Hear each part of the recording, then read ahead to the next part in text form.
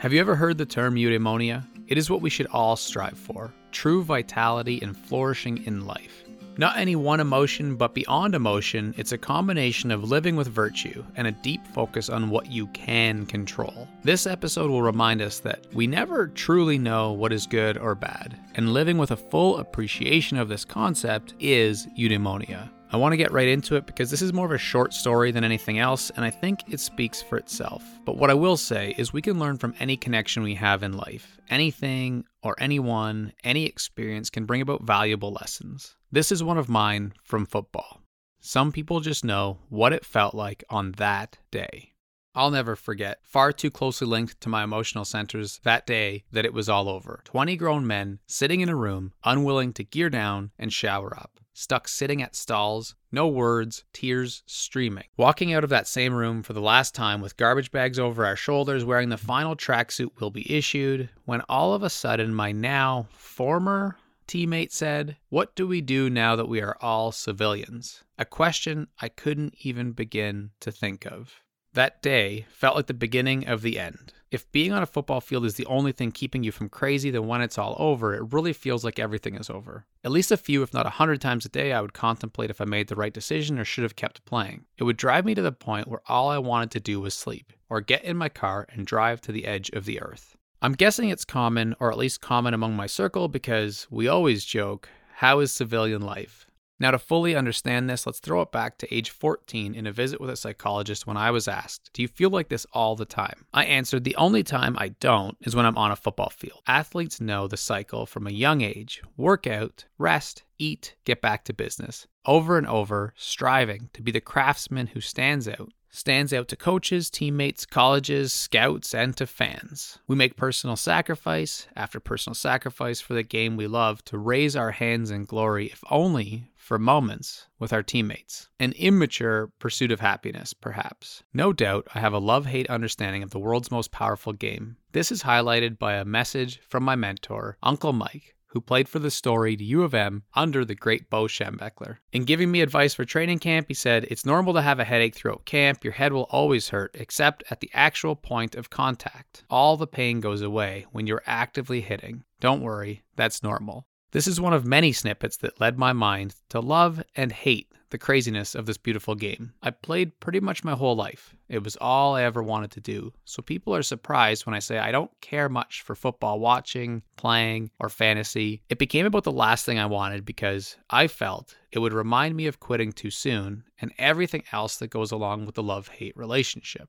Most recently, I said I wouldn't watch Concussion Movie because it felt like it would bring back that sick-to-the-stomach feeling and implicit memories of my own head trauma. But one night the pendulum swung to the love side, and so hesitantly, I watched. It's easy to look at the warriors in the film and think, my God, I will never let my children play football. I was only knocked out twice, that's not too bad. But what about the everyday grind of 1,400 practices and 175 games? How much an impact has that had on my brain and nervous system? Whatever the answer is, it was extremely tough to bear the film, each hit coming back like a fresh smack in the face, but some unexpected thoughts crept in to rival the upsetting feelings. Thoughts alluding to how fortunate or lucky I am, and a lot of sympathy for those lives lost that were captured in the film. Not in a better them than me way. Heck, I may well have a lot going on in this head that I know that could come crashing down soon. And humbling, that is the part that makes living every day to the fullest that much easier now. For whatever reason, that day happened.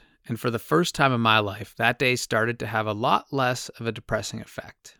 The wives of many players who have felt the full negative force of the game, such as Taz Anderson, stress this love-hate relationship. We love the game so much. We built our life on it. The harder the hit, the more we like it. We have a grandson who plays. After seeing the movie, I should probably call his parents and say he shouldn't play anymore. But I can't. Isn't that awful? I'd rather roll the dice. Or Justin Strelzik's wife saying, something that brought us so much joy and gave us a wonderful life. I don't think he could have changed it for the world, even today, knowing that he might end up that way. A lot of guys just wouldn't quit. But is it worth it? Clearly there are two largely oppositional forces at play here. Nobody plays the game because it's safe. They play because they can't imagine themselves without it. I wasn't there, but from what I gather, back in the day, Aristotle referenced happiness or eudaimonia as what we might consider a final goal, encompassing a totality of vitality, not something gained or lost in minutes, hours, or sensations, but the ultimate measure in your final moments of how well you lived up to your full potential as a human being. For this reason, one cannot truly make any pronouncement about whether one has lived a eudaimonious life until the game is completely over. With this in mind, and the boys of fall out there on the gridiron, let's think of all the reasons why so many are willing to die for this game and the great things that it did for my brain.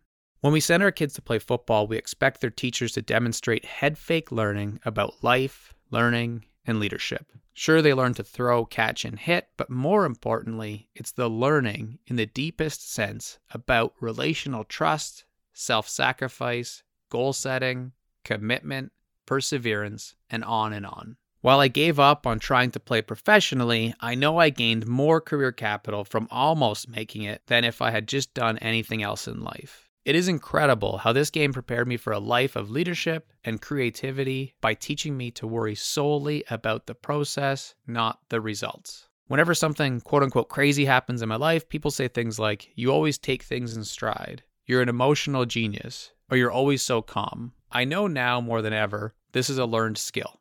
If you have ever returned the season opening kickoff into the heart of 12 animals who trained as hard as they could for the past 11 months to be able to destroy you, then you know how to rise up to true challenge.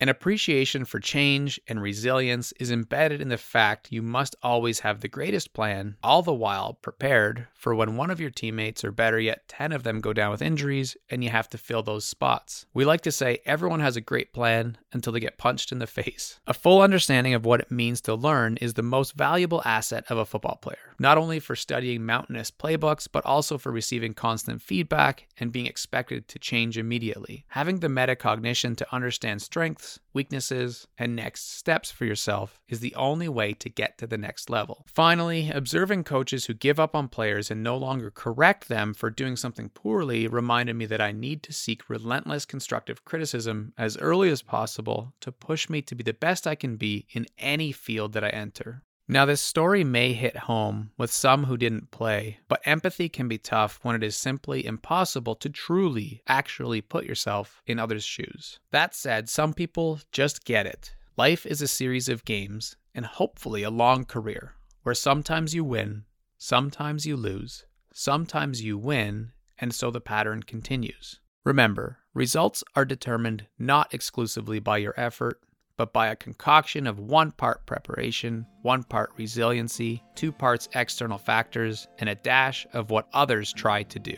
The bottom line is this: if you love something deeply, and you can, you should do it. You should play.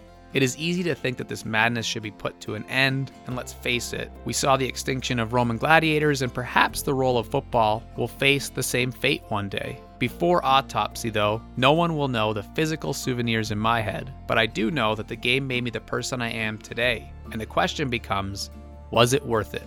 That's Eudaimonia.